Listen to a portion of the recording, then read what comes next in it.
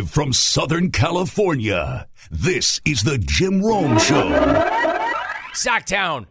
Sacktown. Sacktown. I'm starting the show with you. It's not the first time I've done it. I know it won't be the last, but Sacktown, it is all about you. The entire country is going to hear this. It happened. It's finally over. You did it. The long city nightmare has finally come to an end, along with the longest playoff drought in all of pro sports. It's been 16 seasons, but the Sacramento Kings are finally back in the playoffs. Sacktown, you're not dreaming. Now, you might be hungover. In fact, you better be hungover, but you're not dreaming. This is, in fact, real life. Your Kings are really a playoff team. And all I have to say to that is this. Light the beam. Light the beam. Light the beam. Light the beam. Hell yes, Sacktown. You shine that giant purple laser, and the light the beam chants weren't just coming from Sacktown last night. Kings fan was representing and chanting Light the Beam in Portland as time expired on one of the biggest wins in the history of that franchise.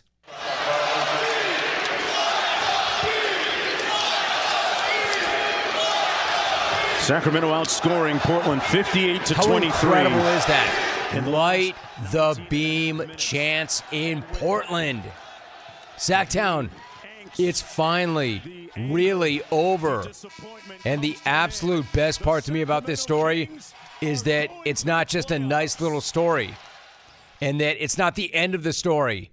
It's just the beginning, because this is a legit, exciting team with a legit culture, a legit future, a legit head coach, a legit look at this thing. They're the 3 seed in the West, and they are for a reason. And they still have a historically great and ridiculously underhyped offense that people are not talking about nearly enough. No exaggeration when I say historically great. It is. Fact. They're averaging 121 points per game, which is still the most points per game for any team in the association since the 83-84 Nuggets. That's how long it's been since anybody scored the ball the way they are. Statistically, they are, in fact, one of the best offenses in the history of the sport. That's a fact, not a take. It's a fact, cold fact. And it's probably one of the many reasons why their GM decided to hop on Twitter last night to celebrate with a classic reset. At M. McNair tweeted, "No, Jim, we're not kidding. Playoffs, here we come. Hashtag light the beam." Playoffs? Don't talk about playoffs. You kidding me? Playoffs? I just hope we can win a game. Shout out to Monty McNair for bringing in the pieces. And even a bigger shout out to Mike Brown, who put those pieces together. And he built an actual Kings culture. This guy's got to be absolutely a stone cold lock, right? For the NBA Coach of the Year. For the second time in his career, by the way. I don't even care about who actually wins the award. I'm just going to give it to him right now. I don't even have a vote. I don't have a vote. I don't really have a say, but I do have a platform, and I do have an opinion. Mike Brown, congrats, my dude. You are the NBA Coach of the Year. Says who? Says me. You should go around and tell everybody, man, I'm just so flattered. I'm so humbled. I'm the Coach of the Year. Yeah, but Mike, it's not official. It hasn't been announced. Yes, it has. Rome said so. It's official in the jungle. And what's more official than that, Mike? Congrats. You did it again. Because nobody's going to convince me that anybody else did half the job that Mike Brown did this season. Think about this. He didn't just break a playoff drought. The dude became just the second Kings head coach to ever post a winning record. Let me repeat that. The only Kings coach to ever have a winning record in any season was Rick Adelman, who, by the way, back in the day used to always come on the program. Damn good coach. So underrated. Rick Adelman, so underrated. Until this season, he was the only one who ever had a winning record there as a head coach. Until Mike Brown showed up and started lighting them beams, baby. And the best part is, if you think my dude Mike Brown is satisfied just making the playoffs and breaking that miserable streak and this being a nice little story, think again. You couldn't be more wrong. Because Mike Brown knows these fans deserve a hell of a lot more at this point than just making the playoffs. We want to give them a lot more than we've given them so far already because they're more than deserving of it. And, when you have a fan base that's as intelligent, rabid, passionate about not only their team but their city too. You could feel it's a prideful thing. You want the world for them, and you're excited about it. We want them to celebrate, but we also know that they expect more from us, and we expect to hopefully give them more. Nailed it. Nailed it. He nailed it. That's not just coach speak. That guy nailed exactly the way things are in Sacramento. He nailed that fan base. He nailed the expectations, the fact that they deserve it. He crushed that. Oh, one more thing. Mike Brown very clearly is not just here to take part. He's here to take over. And so is his team. You hear that, Kings fan? That's what having a future sounds like. It's a future you all do deserve. Nobody's had it worse than Sacramento fan, Kings fan, for a decade and a half. After it had been so great back in the day. And it was. It was amazing back in the day. The thing is, and this is why they deserve it. One, nobody's had it tougher. And two, they're amazing fans. Kings fan always shows up. Kings fan travels to chant Light the Beam. I'm telling you, this is the thing about Kings fan. Before they were great, the fans were great. In fact, the team, frankly, was an embarrassment league-wide. And yet, even when they were horrible, even when they were, how do I put this, ass, their fans still jammed the old Arco Arena every single night. They still love that team, even when they were running crap out on the floor back in the day. The Kings fans were still incredible. Incredible when the team was incredible, and incredible when the team was ass. These are amazing fans. This is just another reason why I love Sacktown and why I want to give them their hype and their respect. They deserve this. They deserve this as much as any fan base does. And you might try and argue, nobody really deserves anything. Oh, no. They deserve this. I'll say it again. Two of the finest moments of my entire professional life were the two tour stops back in the day in Sacramento. It's all so surreal to me when I think about it. When I think back and I think about those two events, I mean, did I really hit the stage in Sacramento with nearly 18,000 people in attendance? Did that really happen? I mean, I was there. I was on that stage. I'm me. So I know it happened. But thinking about that is so surreal to me. Did I really hit that stage with 18,000 people in that barn, along with Rick Adelman, C. Webb, Vlade, White Chocolate, and the entire crew? Were they not also there on stage with me? Hey, Kings fan, help me. This really happened, right? No, I know it did. I will never forget those shows. Two of my favorite days ever. Also, one more thing about the beam. How can you not love the beam? They shoot a purple laser into the sky when they win. How do you not love that? Here's to many more lasers, Kings fan. You deserve all of them. Light the beam. Light the beam. Light the beam. Light the freaking beam. And clones, I know you better than you know you. And if you live outside of Sacramento, I know what you're going to do with this. I know what you're going to do with my opening take. I know what you're going to do with that team. I know what you're going to do with that fan base. I know what you're going to do with that beam. And I know what you're going to do with what you think is the biggest cow town ever. I know you clones. It's light the beam, not tumbleweed. Tumbleweed. Yeah, but Rome, that's the city flower, right? Tumbleweed. No, a tumbleweed is not a flower. No. Much less the city flower. If I'm not mistaken, the city flower of Sacramento is the camellia. So the Kings, thanks Alvin for confirming that. The Kings are most likely the 3 seed. And because they are most likely the 3 seed, the West or the rest of the West seems to think that that's a good thing. They're falling all over themselves trying to lock the 6 seed. You know, like they all want that so badly. Like they want that. They want Sacramento.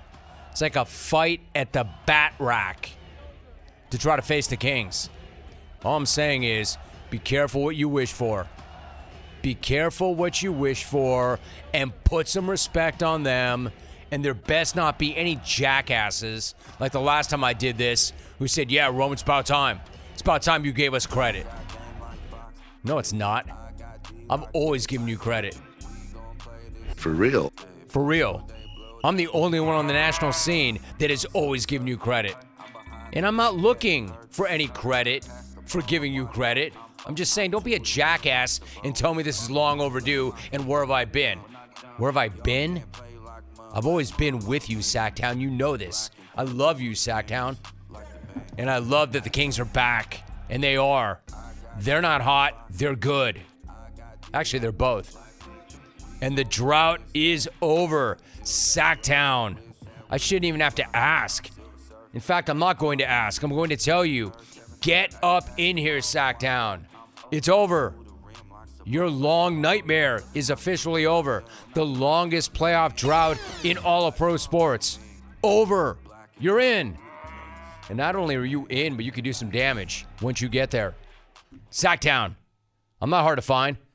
Clones, what do you want when you're craving protein or you need more energy? Not bars, not sugary snacks, not energy drinks. You want beef. Pure and simple. Where's the beef? It's in a package of Old Trapper beef jerky. Old Trapper is not your old man's jerky. Shriveled, dry, tasteless.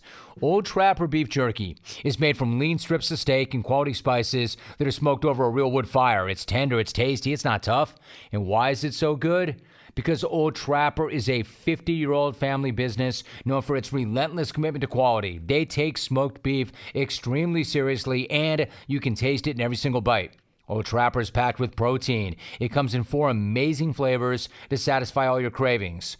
Quality smoked meat at its finest. It goes with you wherever you go, to the game, to the gym, to the beach. So look for Old Trapper in the Clearview bag. You can see the quality you're buying. Look for it in major retail stores near you. Clones, if you do not see it, ask for it by name because no other jerky compares. Old Trapper, what's your beef? The greatest human being walking the planet right now. I mean that. He is Sean Casey. Case, it is a tradition unlike any other. You coming into the jungle on opening day, you are shot out of a cannon the other 364 days of the year. So I have to ask you, though, on this, Case, opening day, how you living right now, Sean? How you feeling? Romy, I am living with the best of them, baby. I'm so excited to be on here back in the jungle with you. I look forward to this day, opening day with my man Romy every year. I'm so fired up, brother. I knew it. Me too. It is a tradition unlike any other. Case, there are a million different storylines that we could get to, but I need to start you off with this. I spoke with another legend on my Reinvention Project pod last week, Eric Burns, and in prepping for his appearance with me, he listened to an interview that you and I did previously. He must have referenced you 10 different times. Case, I want you to listen to what he said about you, and then I want to get your reaction. Listen to this, Sean. I listened to an old episode with Sean Casey. But real quick, I wanted to tell you a story about, quote unquote, the mayor, Romy. I'm like, dude, there's no way that this dude is that nice of a guy. Like, there's got to be a little you in him in order to be as good as he is.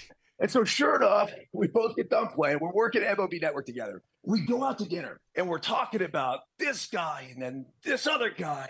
And so finally we got to this one dude that, let's say, he's controversial at the least. That a really good public persona, but behind the scenes, we all kind of know the truth and whatever. I'm like, so this is the ultimate test of character. I go, Case, what about such and such? And there's a little bit of a pause. And he goes, oh, that guy? What a douchebag, man. From that day on, dude, Sean Casey's been one of my best friends, dude. Case, it's so amazing. What do you think hearing that? And then what did you make of Burnsy the first time you got a load of his act? Dude, first off, I remember that conversation when Burnsy and I were out in New York one night. We were at MLB Network when we went out. We were just talking about, the good old days. And I can't even remember the guy we were talking about, but I do remember having that conversation, which is great. Listen, man, for me, I love that. I listened to that episode, Romy. It was incredible. Eric Burns, to me, man, is a guy that talk about shot out of a cannon and talk about inspirational, the things that he does in his life, the way he lives his life. He's wrote a couple books. He's starting No Filter Network. I was at the network, MLB Network, with him for years. The way he played the game, how hard he played, how he lives his life, man. That episode's a must listen. For anybody that's listening to the Reinvention Project in that unbelievable podcast that you have, Romy, the Eric Burns episode's a must listen for me. Incredible guy, incredible friend. I really appreciate you, Case. Thanks so much for saying that. So I'm on your Instagram feed last night, which is also awesome, and you have clips from your awesome pod. They're all great. I want to reference one. You have a post and a short caption which reads only this, quote, Brad Lidge, bro. Brad Lidge, bro. I open it up, and there's one more line. Quote, Brad Lidge was from another planet. Case, I got to ask you, what do you remember about your first at-bat against Brad Lidge, bro, and the sequencing, bro? Take me through it. What was that like? Romy, when you look back, brother, you remember certain guys, certain at-bats, even though I thousands and thousands of at-bats in the big leagues, but you remember guys that made you feel like maybe like a fourth grader in the box, right? What didn't happen a ton, but when it happened, you remember. When Brad Lidge first came up with the Astros, if you can remember back to this, the last three guys you would face out of that pen were Octavio Dotel, Brad Lidge, and Billy Wagner. So you were always like, oh my gosh, this is pretty unbelievable. Well, I'd never really faced Lidge. He was a rookie at the time. And he had this slider that acted like a split finger. I remember Brad Osmus was behind the dish. Bagwell, Biggio were on the team. And Brad Lidge throws him this first pitch slider at like 93 miles an hour, and it looked like a heater right down the middle. I took a rip, swung and missed. I was like, man, I missed bad on that one. I was like, okay, maybe I saw that wrong. I've never seen a pitch like that before. Next pitch, another slider, 93. I was like, whoa, that was incredible. Dude, Romy, he throws me another slider, 93 miles an hour. It looks like a heater right there. It acts like a split finger. I swing and miss. And I remember like my head spinning at the time. I turned up Brad Osmus before I walked off. I go, bro, are you serious? Serious with that? Like, what was that? And he just started laughing. I started laughing. And I remember like Brad Lidge obviously go on to have an unbelievable career with the Phillies and the Astros, but facing him for that first time and feeling like what just happened with those three sliders was a bat I'll never forget. Sean Casey joining us, the very best. Case, what about Rob Nen, bro? Rob Nen, bro. How filthy was Nen? And can you give me the story about having to face him up in NorCal and how that went? Dude, we're out in San Fran. I got the day off, Romy. I'm like, all right, good. Day off, getaway day. I think it was 2000. Jack McKeon gives me a day off. I'm like, perfect. This is great. So ninth inning rolls around. McKeon comes down and finds me in the dugout. He's like, hey, Case, you're gonna hit third this inning. You're in there to face Nen. I'm like, oh gosh, like Rob Nen in his prime. Like that's not an at bat you wanted. You didn't want Mariano Rivera. You didn't want some of those guys, in their prime. So I'm like, all right, I'll take it. Let's go. Let's get it on. So first two guys get out.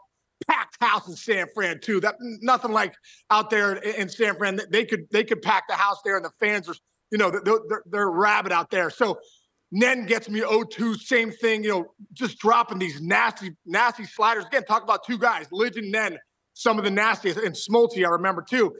So I get the two strikes. And what they did out there in San Fran, Romy, I don't know if you remember, but that song, Who Let the Dogs Out, back in the day, right? So Nen, gets set. He gets ready to deliver.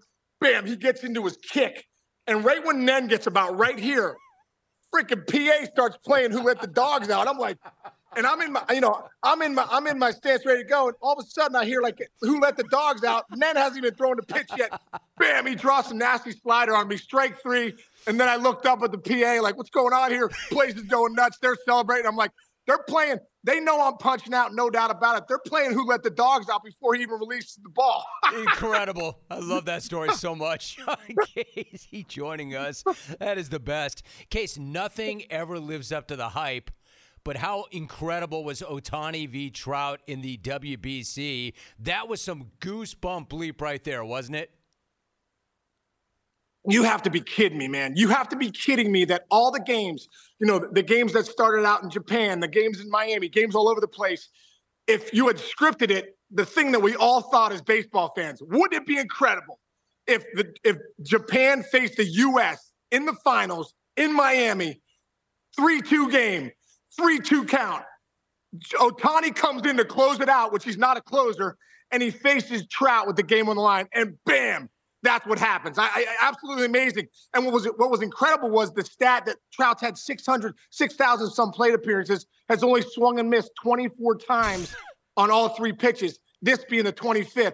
Ohtani pumps 100 miles an hour twice and then throws him that 3-2 wiffle ball slider that punches him out to win the WBC. I thought it was great for baseball. I think it's great worldwide of what the WBC did this year. I thought D-Row in the U.S. was incredible, but Ohtani proved he's the best player on the planet. Man, that is music. That is absolute music to my ears. You should know by now exactly what that sound represents. That is the very best kind of notification you could ever hear. It is the sound of another sale on Shopify and the moment that another business dream has become a reality. Shopify is the commerce platform revolutionizing millions of businesses worldwide. It doesn't even matter what you're selling. Shopify simplifies selling online and in person so you can focus on successfully growing your business. I mean anything. Succulents or stilettos, flaky salt or fine art prints. All sorts of categories. Fashion, home and garden, health and beauty. Essentially anything. Shopify covers every sales channel from an in-person POS system to an all-in-one e-commerce platform. It even lets you sell across social media marketplaces like TikTok, Facebook, and Instagram. And thanks to 24/7 help and an extensive business course library, Shopify is there to support your success every step of the way. Sign up right now for a $1 per month trial period at shopify.com/Rome, R-O-M-E, all lowercase. Go to shopify.com/Rome to take your business to the next level today. Shopify.com/ROME. Sean Casey joining us. Case is somebody who spent his entire life working the craft, studying the craft, teaching the craft. You're still a broadcaster right now. As somebody who gave everything you had to the sport, you understand this. I mean, do you still have trouble wrapping your head around this guy and what he can do? I mean, to say that he's the best in the business right now is one thing, but the fact that he can pick up a bat and do what he does with that and then hit the bump and then do that too, can you even get your head around that? No, it's literally a unicorn. He really is a unicorn. We've never seen anything like it ever in the big leagues. To do the way Ohtani's doing it, he's an elite hitter, and obviously his power's elite. And Romy, he's getting better. Like, that's the thing about it. Like, this guy's getting better. He was top 5 in the Cy Young 2 on the bump. He throws 102 miles an hour with a wipeout split, nasty slider. This guy's only getting better, and I think it's incredible. I think if we're as baseball fans, we should all be sitting back right now and appreciating what we're witnessing with Shohei Ohtani, because we may never see it again. And I just think it's absolutely phenomenal. And one more thing, Romy, dude, for me, as a left-handed hitter in the big leagues, working on that craft, trying to get great just to be a left-handed hitter, I always marveled that guys could switch hit. I'm like, how do you switch hit? It's tough enough hitting lefty. I can't even imagine the routine that Ohtani has to have to be an elite pitcher on the bump, but also be an elite guy in the box. I think it's a unicorn thing. It's incredible. And I hope we're all sitting back to really, really appreciate it. Case, I think you just made an amazing point. You're right. Routines are everything. Regiments are everything. Consistency is everything. I know you gave everything you had to be the player you were with your routine, and you're right. This guy's got like 2 full-time jobs. He would need 2 routines to do what he's doing right now. It's such a great point by you. Case, I have to ask you about the Miracle League of the South Hills. For those who do not know, what is it? And bring me up to date. How are things, and what is the latest regarding these amazing players? Roby, you're the best, man. Miracle League of the South Hills. We are a Miracle League for special needs kids. There's a bunch of them in the country. So if you find one in your area, go volunteer. Go take some time out for the kids. We serve over 400 kids with special needs. And it's incredible. I think we're at 61 zip codes that we serve with our kids. It's incredible. Miracle Leagues, southhills.org. If you want to go check us out and join us, you could come out. You could volunteer to be the announcer. You could volunteer to push a kid's wheelchair.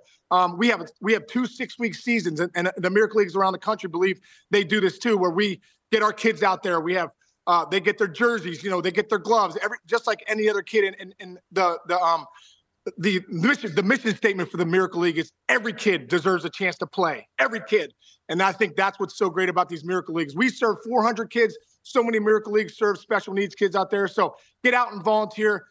Check us out at miracleleaguesouthhills.org. But if any Miracle Leagues around you in your state, go volunteer and join these kids. It's one of the greatest things I've ever done, Romy. And I'm so appreciative, man, that you bring this up every time I'm on. I'm very grateful for that, I love it, brother. Case. I love it. I love that you do that. Really quickly, I've got about a minute or so. When you talk about facing some of these guys that are so nasty, there's going to be fear, right? You're going to have some fear. We're all going to have fear in everything we do in every walk of life. Case, what do you tell young people to do with fear? What did you do with fear? I think the biggest thing with fear is you got to look at fear and turn it into courage. Right? At the end of the day, we're all fearful of something in our lives. But you can look at that fear and say, you know what? I'm running right forward. And I think the 2 things when you look at fear is preparation and action, right? For me as a hitter, I used to get in the batting cage and say, this is my confidence cage. This is my preparation cage. Knowing when I get in the batter's box, I'm coming for you. Like I'm taking action for you. And I always say, play offense on fear and not defense. Because when you run right for it, at the end of the day, it'll shrink for you. Any adversity that comes in your life, the storms that come to all of us, they come for all of us. Run right for it, and you'll start to realize, you know what? That wasn't as bad as I thought, and I'm getting more confident attacking the fear. So attack, adjust, be prepared, and let's go. Sean Casey, let's go. He was a 3-time All-Star. He's back at MLB Network, as I mentioned, for a 15th season. He's got an amazing podcast, The Mayor's Office. Case, thanks for continuing the great tradition here in the jungle. You on opening day. I love you, man. Thanks so much, Case. Romy, I love you, dude. Thanks so much for having me on, and I'm so thankful we do this every year. I'll see you again soon, but definitely next opening day. Guys, keep yourself tight and feeling confident with new and improved Dove Men Plus Care antiperspirant, reformulated with 72-hour sweat and odor protection and 1/4 moisturizing cream. Stop worrying about your underarms so you can be present for the moments that matter. Do not let underarm insecurities keep you at arm's distance from the ones you care about. Buy new and improved Dove Men Plus Care antiperspirant with 72-hour sweat and odor protection wherever personal care products are sold. Let me check in on my fellow half-chowds, my half-fam. How you chowderheads living? What are the opening day vibes like in Chowtown? Because from down here in SoCal, it seems like the talk of Chowtown right now is not the Sox, it's the hood. Put your ear to the ground in the city of Boston right now. At least this is how it seems here in Cali. And I have family there. I'm half you. I'm half fam. I'm half chowd. Never forget that. Put your ear to the ground, though, and what do you hear? That's the chatter about the hood man. Chatter about his job security. Chatter about the hood man being on the hot seat. I mean, it may sound pretty crazy, but it's not. And it's actually a real thing. It's almost like Boston is catching up to the rest of us when it comes to being over the Mumbler's tired act. And way more importantly, it's almost like Bob Kraft is pretty much over the Mumbler's tired act.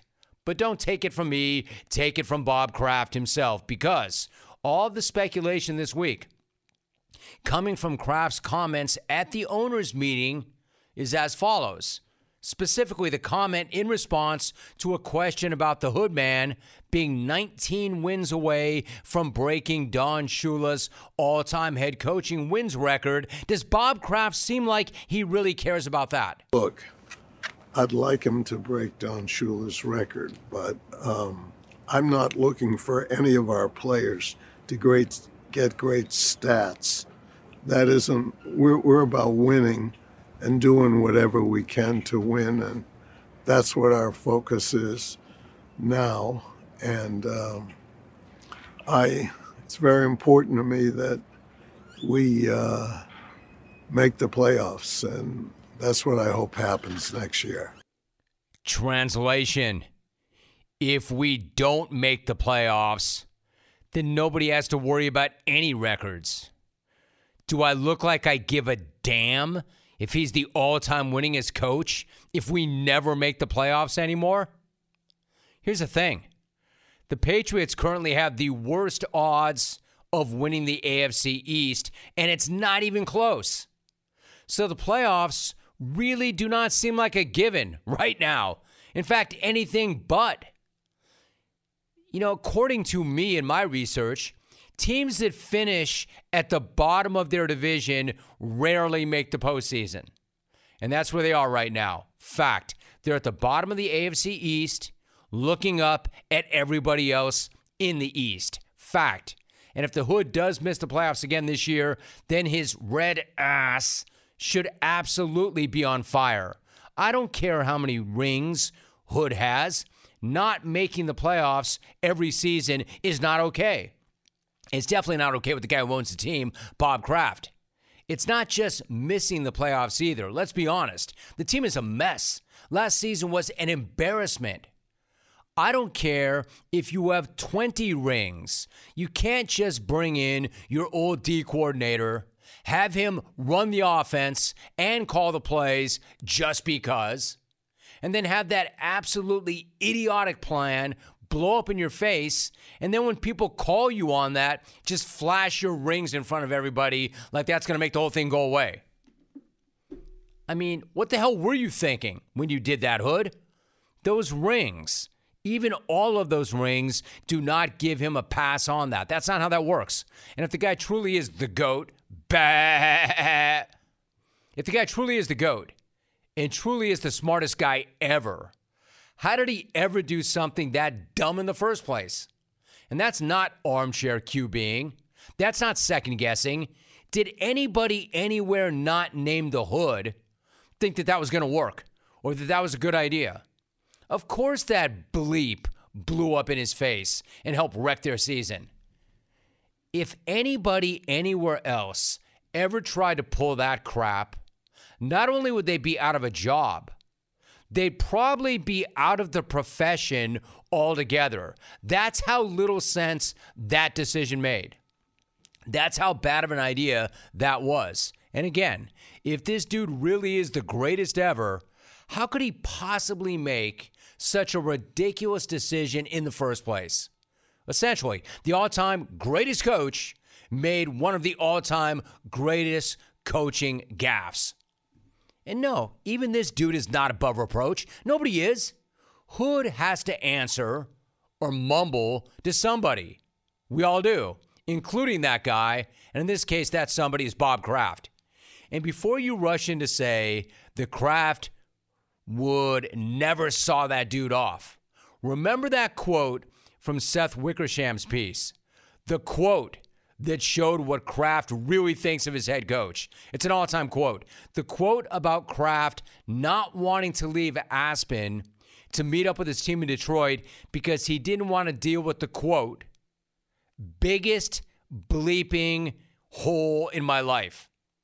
Quote, you leave here and you leave some of the most brilliant people you've ever met. You pick up so much knowledge from all these brilliant minds, and I have to go to Detroit to be with the biggest effing bleep hole in my life, my head coach. End of quote. He said that. That's incredible. An incredible quote, but it also tells you how and why the tone has changed in New England. once the winning went away. You know, that bleep hole savant act was cool when they were going to the Super Bowl every year. But clearly not so cool anymore. Clearly Bob Kraft is not okay with missing the playoffs and being mediocre and doing these crazy, bizarro coaching experiments that are doomed from the start. Kraft, that's not me either. Kraft essentially said that too this week. In life, it's important to try to know what you don't know and then get the best people. I'm in no position to know whether going in that's the right thing. He's a very good guy, very smart, an engineer, works hard. And I think he got put in a difficult position. And I think it was sort of an experiment. And he worked very hard at it. And in retrospect, I don't think it was the right thing. And I feel bad for him because he's such a hard worker. He got put in a difficult position. Kraft feeling badly for the Ticonderoga. Matt the pencil. Yeah, I don't know. That does not sound like an owner who's all that hyped about the way things are going right now. And why would he be? The Ticonderoga fiasco was a humiliating disaster. And like I said, a fireable offense for anybody else. And flashing your rings is not going to get you out of it either, Hood. Even if Hood actually tried that move this week. What would you say to them to give them a reason to be optimistic for what's ahead for the Patriots?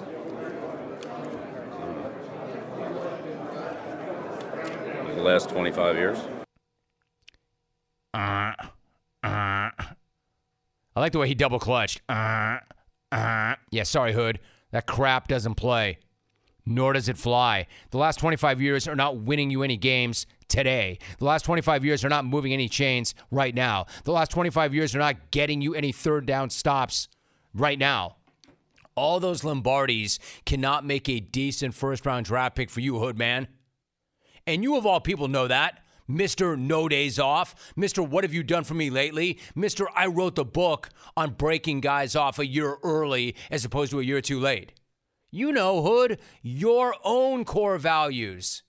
How do they apply to everybody except you? I mean, how incredible would it be if Bob Kraft ends up doing Belichick the way Belichick did so many of his own dudes? And for the first time, it actually seems possible. Listen to what Kraft is saying. He's not paying the Hood for what he's already done because nobody gives a damn about that. And nobody understands that better than the Hood, believe me. He's paying him for what he's doing right now. He's paying him for what he might do in the future. And it says here, right now, the Pats are now just another team, just another franchise. In fact, they're worse than that. As I said, they're at the bottom of their own division, looking up at all the rest. And Kraft has seen enough.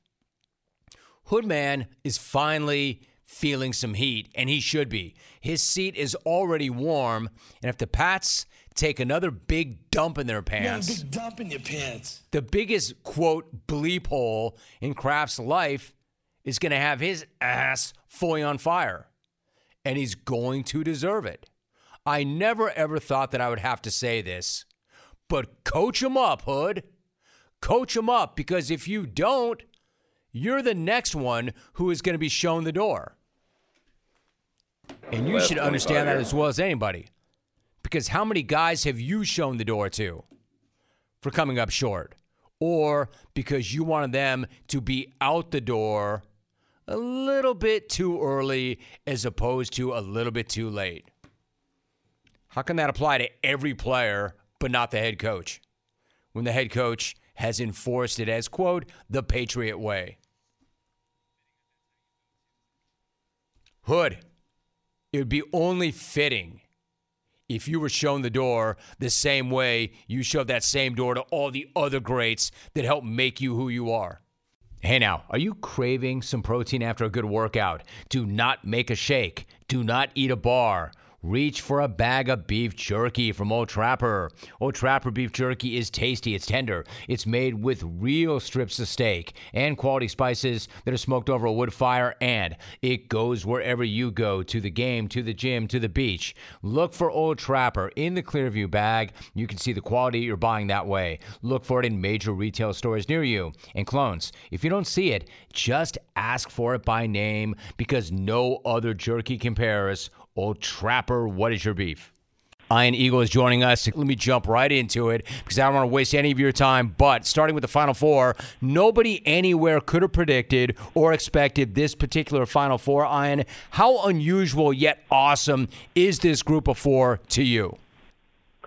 It's definitely funky. It's definitely different. I dig it. I like stories that come out of left field. I like the fact that there's new names, there's new participants. Since seeding began in 1979, it's the first Final Four without a top 3 seed. Was UConn underseeded? Yeah, they were, but they were a 4 seed. Miami, a 5 seed. San Diego State, a 5 seed. FAU, a 9 seed. You could have polled people filling out brackets before this tournament began and asked them, what does FAU stand for? And I think maybe 20% would have said Florida Atlantic University. So to me, it's got a little bit of everything. You've got the history with UConn, and then you have 3 programs that are trying to make their own version of history in Houston this weekend. All right, so in your opinion, is it a one-off? Is it an anomaly? Is it an aberration? Are we going to see a return of the Blue Bloods to the biggest stage going forward? Or, given the changing landscape of college sports, could this in fact be the new normal? Yeah, I don't think it's a one-off. I know in the past we've had great stories, George Mason going to the Final Four, VCU going to the Final Four, Loyola Chicago, Final Four. And each time that's happened, we've said after the fact, oh, yeah, this is going to become more of the natural, usual form of college basketball. And it didn't really happen. A year ago, who was in the Final Four? Duke, North Carolina, Villanova, Kansas, the eventual champion. I think now with the transfer portal, with NIL, with the level of play now being pretty close across the board. Jim, you know this. You've been following college hoops for so long.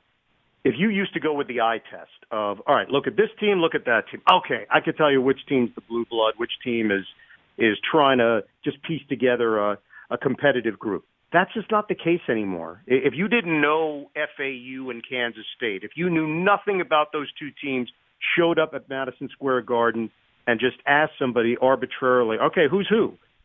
I don't know if they would have been able to tell you. FAU looks like they belong. They've got the look of a team that belongs in Houston in the Final Four. I think things have changed. They've changed dramatically, and I don't think we're going back. I think this is the way things are going to be.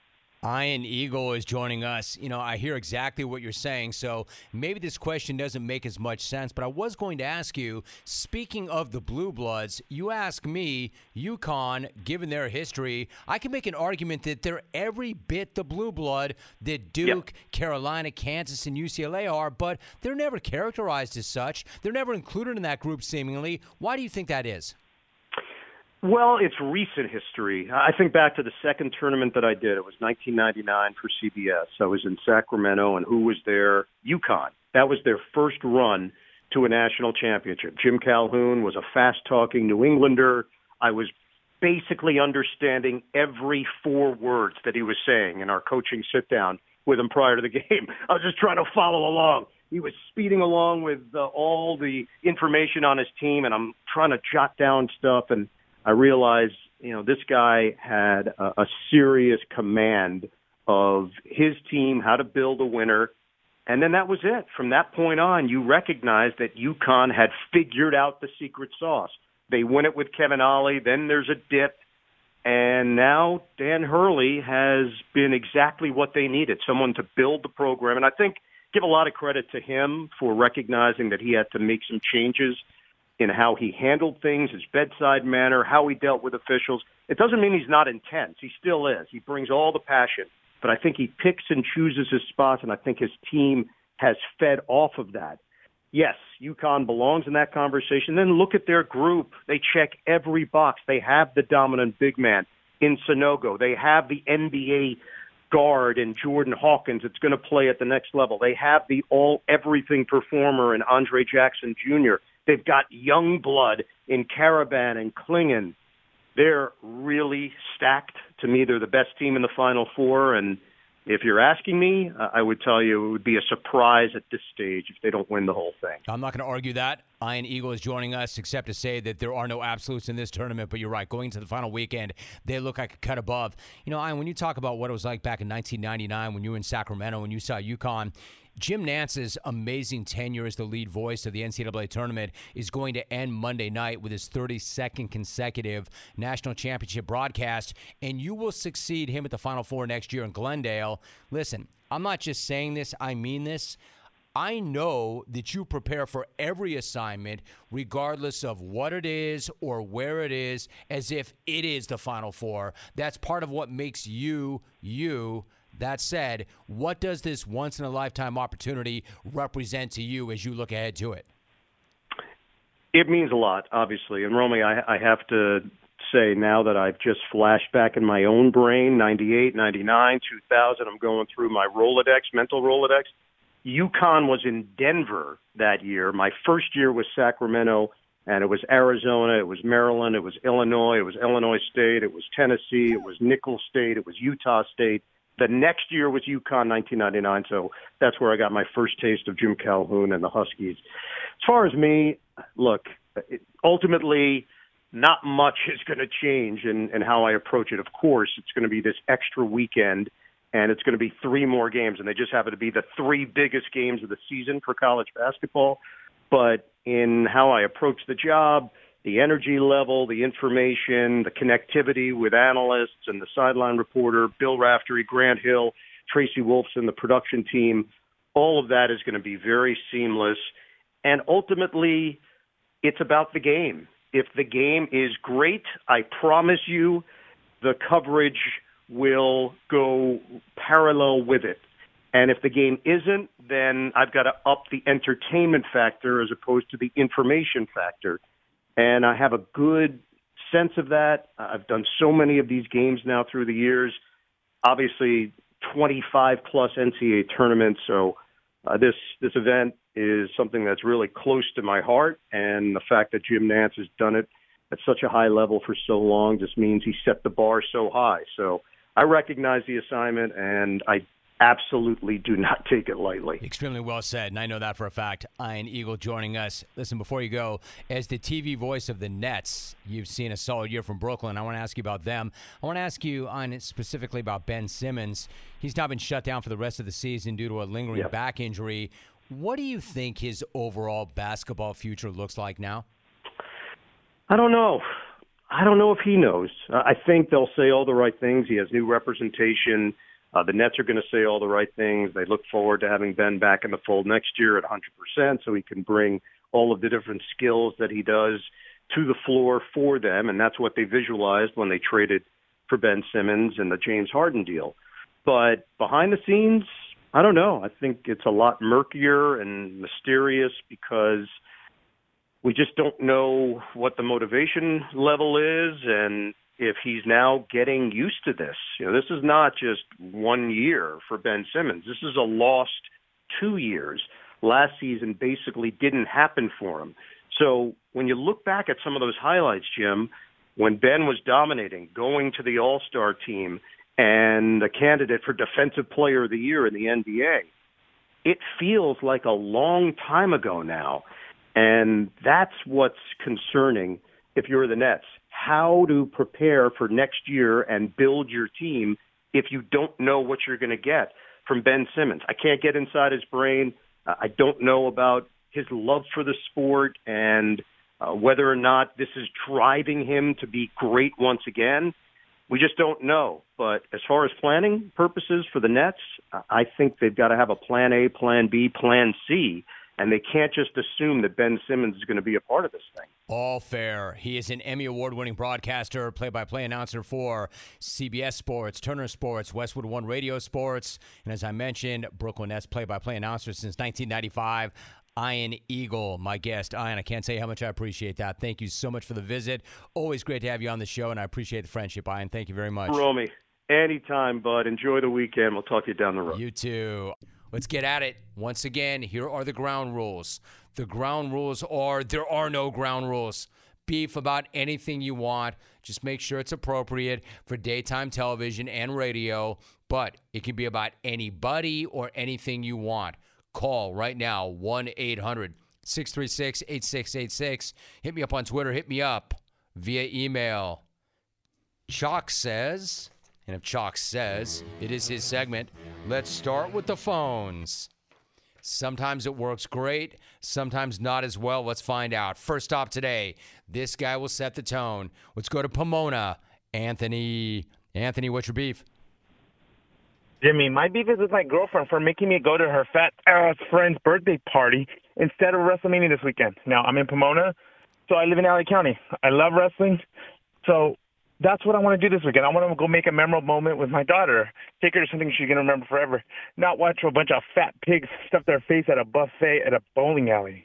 War Kelly Clarkson, and more me being out of breath right now. Bye. More me being out of breath right now. He said, my beef is with my girlfriend because I have to go to one of her fat friends' birthdays when I would rather create memories with my daughter at WrestleMania. That's a legitimate beef right there. Rather than seeing, quote, a bunch of pigs stuff their face. Fat! He's got a good point, right? I don't know, dude. Can you not put your foot down or put your foot down and say this is how this is? I really am sorry that I can't go to your friend's birthday party, but my daughter and I have a previous engagement at WrestleMania where we go plan to make memories. All right, Anthony getting us started. So far, so good. 1-800-636-8686. Let's go to Philadelphia. John. Hey, John, what's up? What's your beef? Hey, John. Yeah, my beef is with the guy who walks his dog on the path that I'm trying to exercise on. And I know we've heard this before, but I'm so fired up, man, I can't even take it anymore. He leaves a pile of his dog crap in the middle of the trail, and I miss it. Now I step in it. It's in my car. It's on my pants because it was on my bicycle tire. Dude, clean up your mess, all right? I don't need that crap on me, around me. Why can't you clean up your mess? I'm going to have to take your nose, the scruff of your neck, and smear your face into that crap so you can remember to clean it up.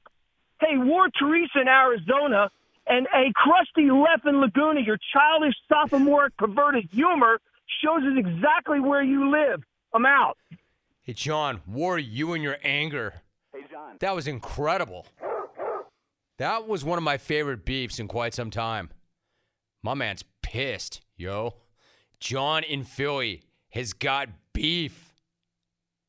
That's a tough act to follow. Who am I going to put in that position? That is a really tough act to follow. Let's go to Sacramento. John in Sacktown. John, what's your beef? Hey, Jim. Thanks for taking my call. My beef is with Sacktown itself. Terrible drivers, unattractive women, people that say hello all the time. Would someone please rescue me back to the 818? My man. So former Laker fan, War Kings, Raider Nation. John in Sacktown, somebody rescue me back to the 818. I'll meet you halfway. I can see where you'd want to go back to the 818 because, well, 818 for life. But, John, if you listen to the Reinvention Project with Jim Rome, you would know this. No one's coming to rescue you, dude. No one is coming to save you, my man. If you want to go back to the 818, go back to the 818. You can drive there. You can fly there. You can ride your bike there. Probably catch a train. They have trains in Sacktown, right? If you want out, leave. Let's go to Portland. Amber. Oh, look at Amber on the phones. Amber, what is your beef? Romy, my beef is actually with you.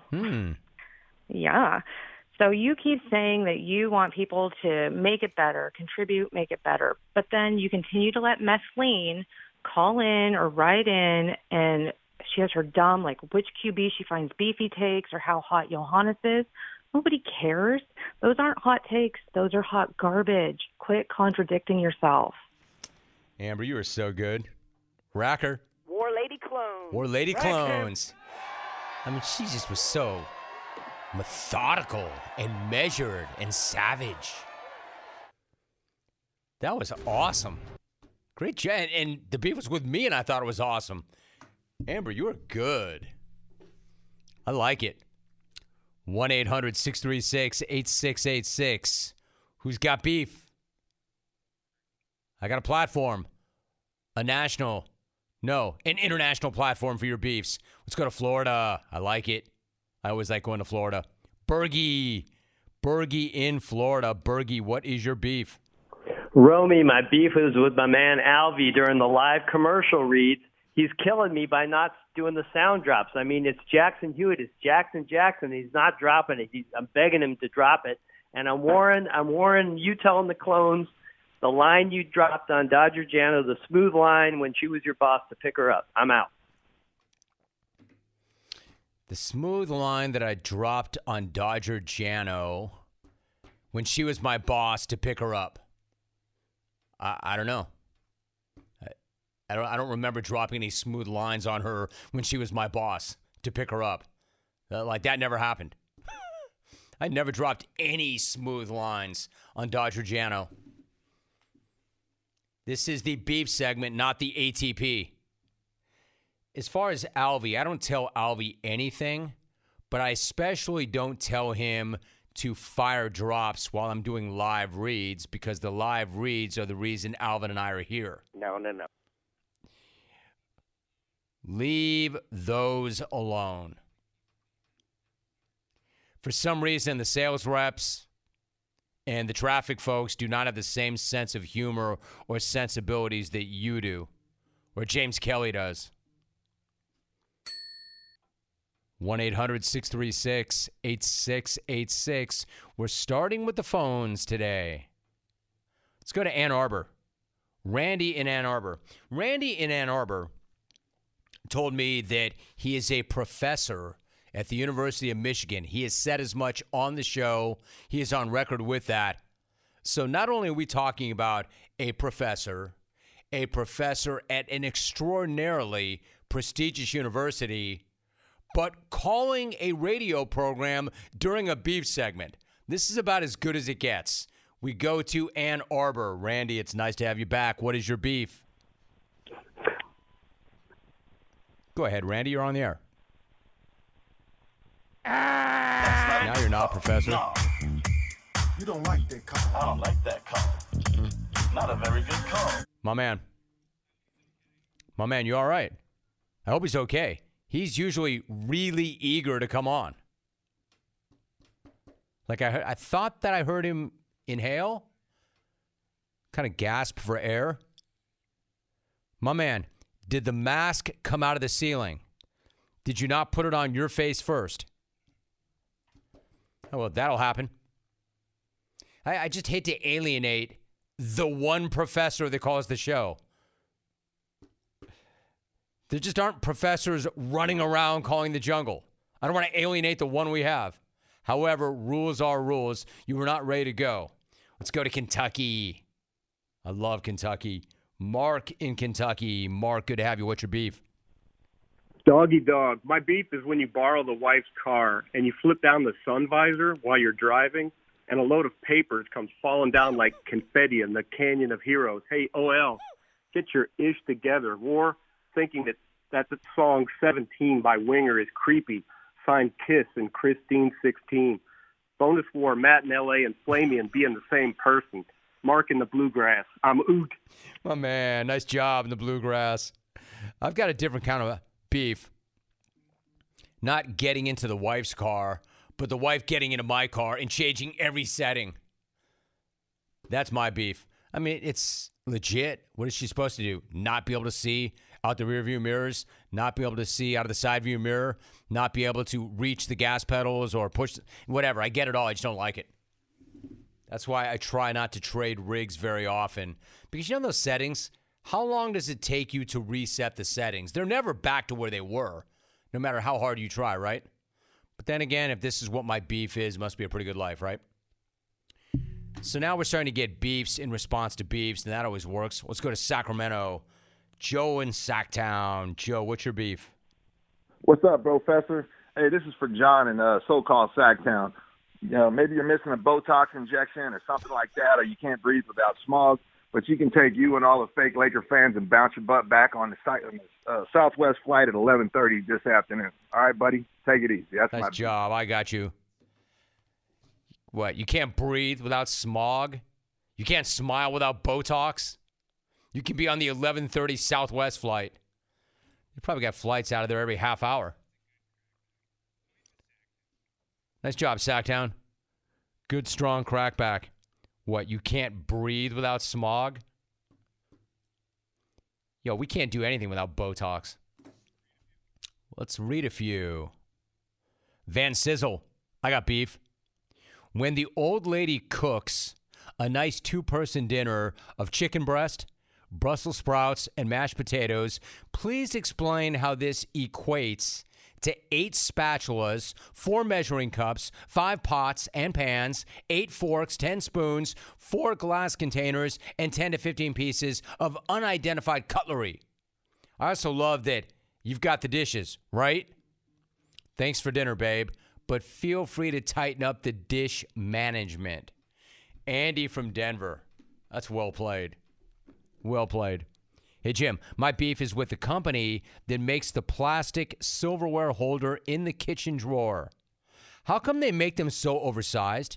Utensils falling over, getting turned upside down, you name it. Silverware is fairly standard sized with little variance. Hey, idiots, use a tape measure and redesign the damn thing.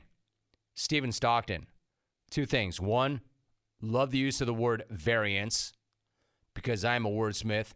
Number 2, extremely random, so I like it. I love beefs that I've never heard before. Hey, Jim, my beef is with after... I've heard this one before, but I already like where he's going.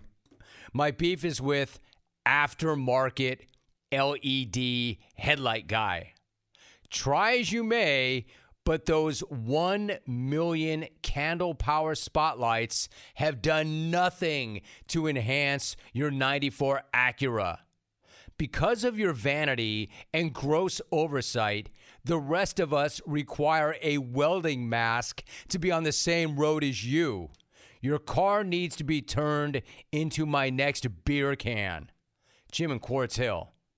That is awesome. Nicely done. Hey, Chalk, are you sure we did the right thing by going to the phones and not our written beefs? These are good.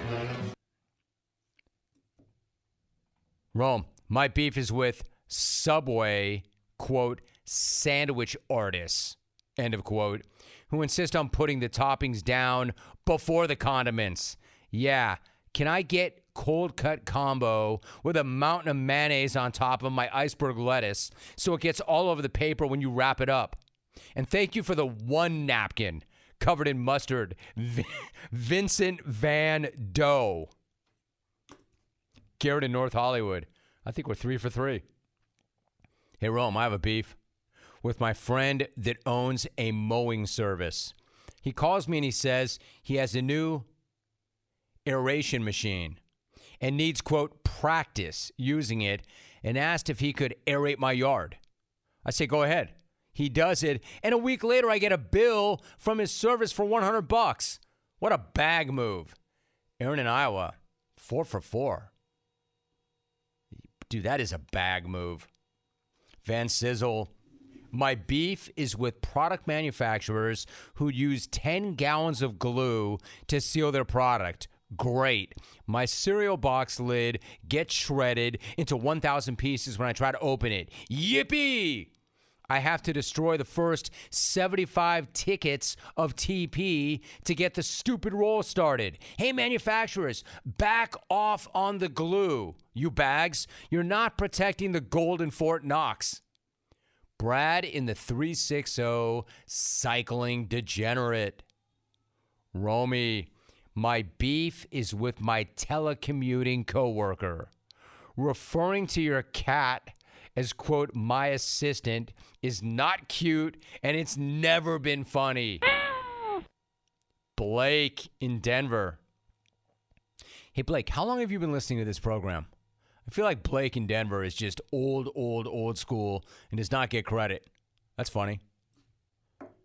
Hey, yo, check out my assistant. My cat. Hey, Rome, my beef is Nashville? People love Nashville. Everybody loves Nashville. That's why everybody's moving to Nashville. Oh, wait, here's why. My beef is Nashville. Why does everything cost 3 times more than it should? Most overrated city ever. Nothing unique except those ridiculous honky-tonks. Do better, Nashville. Andrew in Louisville.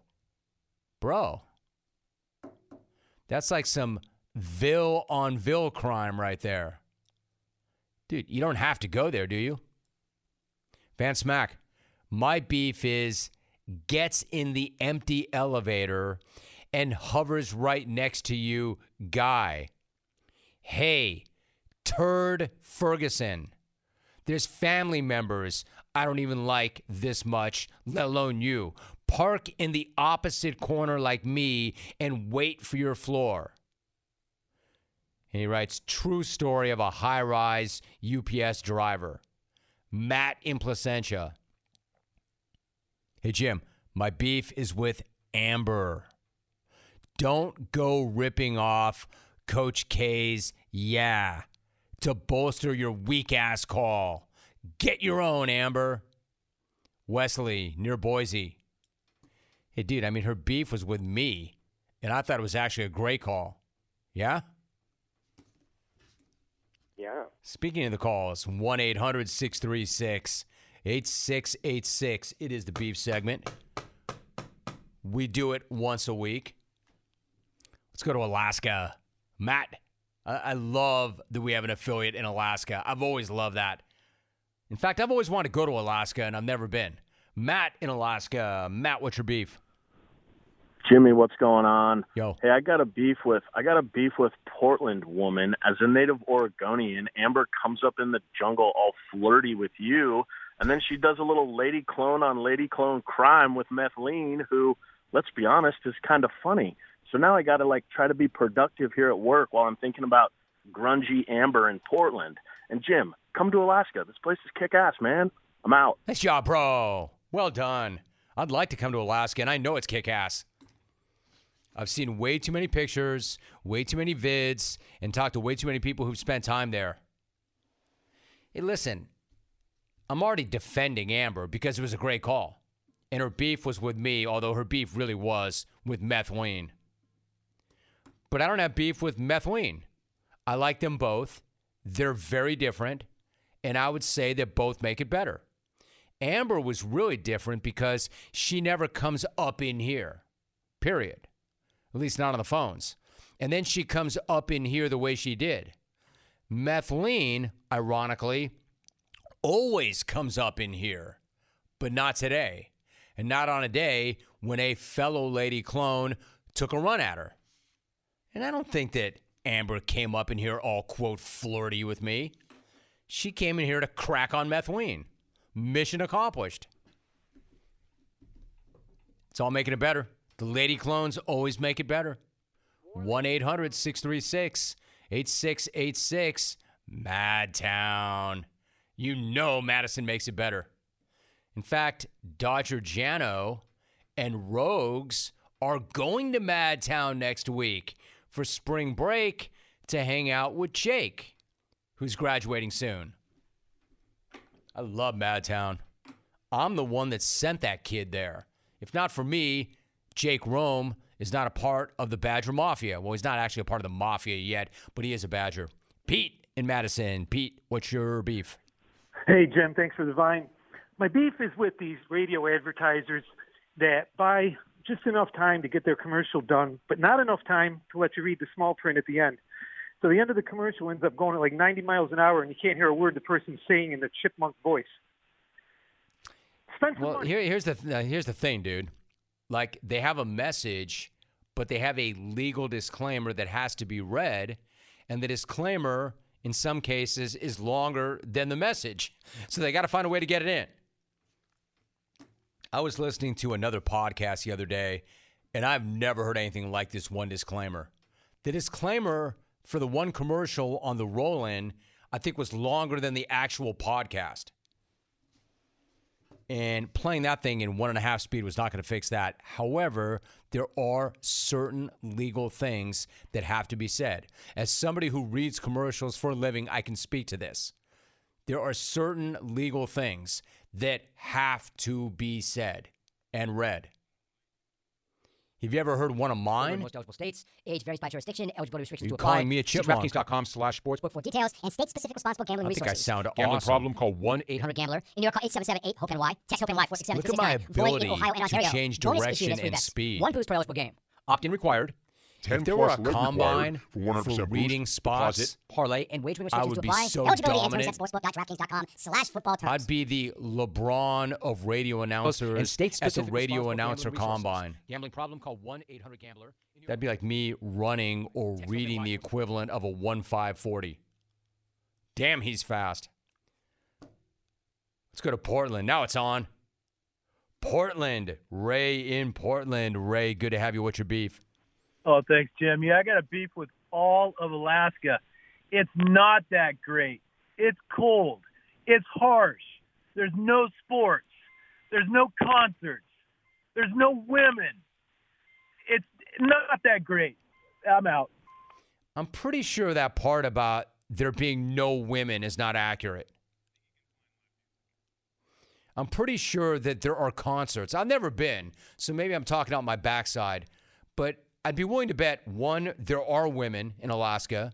2, there is live music in Alaska. 3, there may be winter sports, but I bet there are actual sports in Alaska. But I will agree with you. Probably not all of Alaska is awesome because not all of any region is awesome. And yes, it is cold. I probably would pick my time to go. Just like I never go to Wisconsin in the winter. But I bet Alaska in the summer is badass. Let's go to Michigan. Steve in Michigan. Good to have you, Steve. What's your beef? Jim, thanks so much for taking my call. Hey, my beef is with Jim Guy, okay? Another Jim Guy story. So these dudes with a thick head of hair, they got just massive lettuce, right? They're just combing recklessly with reckless abandon. They're combing their hair while dudes like me just are trying to string 2 pieces of hair together, dude. And they just don't care because they know more lettuce is going to grow immediately, dude. It's disheartening. Have some compassion. That's all I'm saying. I'm out, Jimmy. Dude, you rule. Nice job, Steve-O. Way to go. Why is that a Jim Guy thing, though? Is that not a life thing? Are guys with great heads of hair not parading arrogantly through wherever they are in any walk of life? Or is that only in the gym because you see them when you're getting dressed? He said, come on, man. Don't be up in here flossing with your magnificent head of lettuce when I'm doing everything I can to string together the last 2 pieces of hair that I have and combing it over. It's disheartening. Meanwhile, you are combing with reckless abandon, and if I took your comb to my head, I would have 1 piece of hair left if I combed with the same arrogance and reckless abandon. Steve, you know why they do that? Not to intimidate you, not to demoralize you, but the same reason anybody can or does, because they can. My dude, there are ways around that. I'm not saying it's easy, but you could throw a rug on that. You could plug that up. Maybe smash some Rogaine into your head. I don't know. Or, dude, how about this? Play the hand you're dealt. Embrace your bald head. Bald is beautiful. Embrace everything, including the fact that you have no hair and that there's some bag in the gym. I mean, dude, he's probably swole too, right? You know what, man? Stop going to the gym. It's not your happy place. All you see is dudes who have more hair than you and are in better shape than you. Of course you feel inadequate and deficient.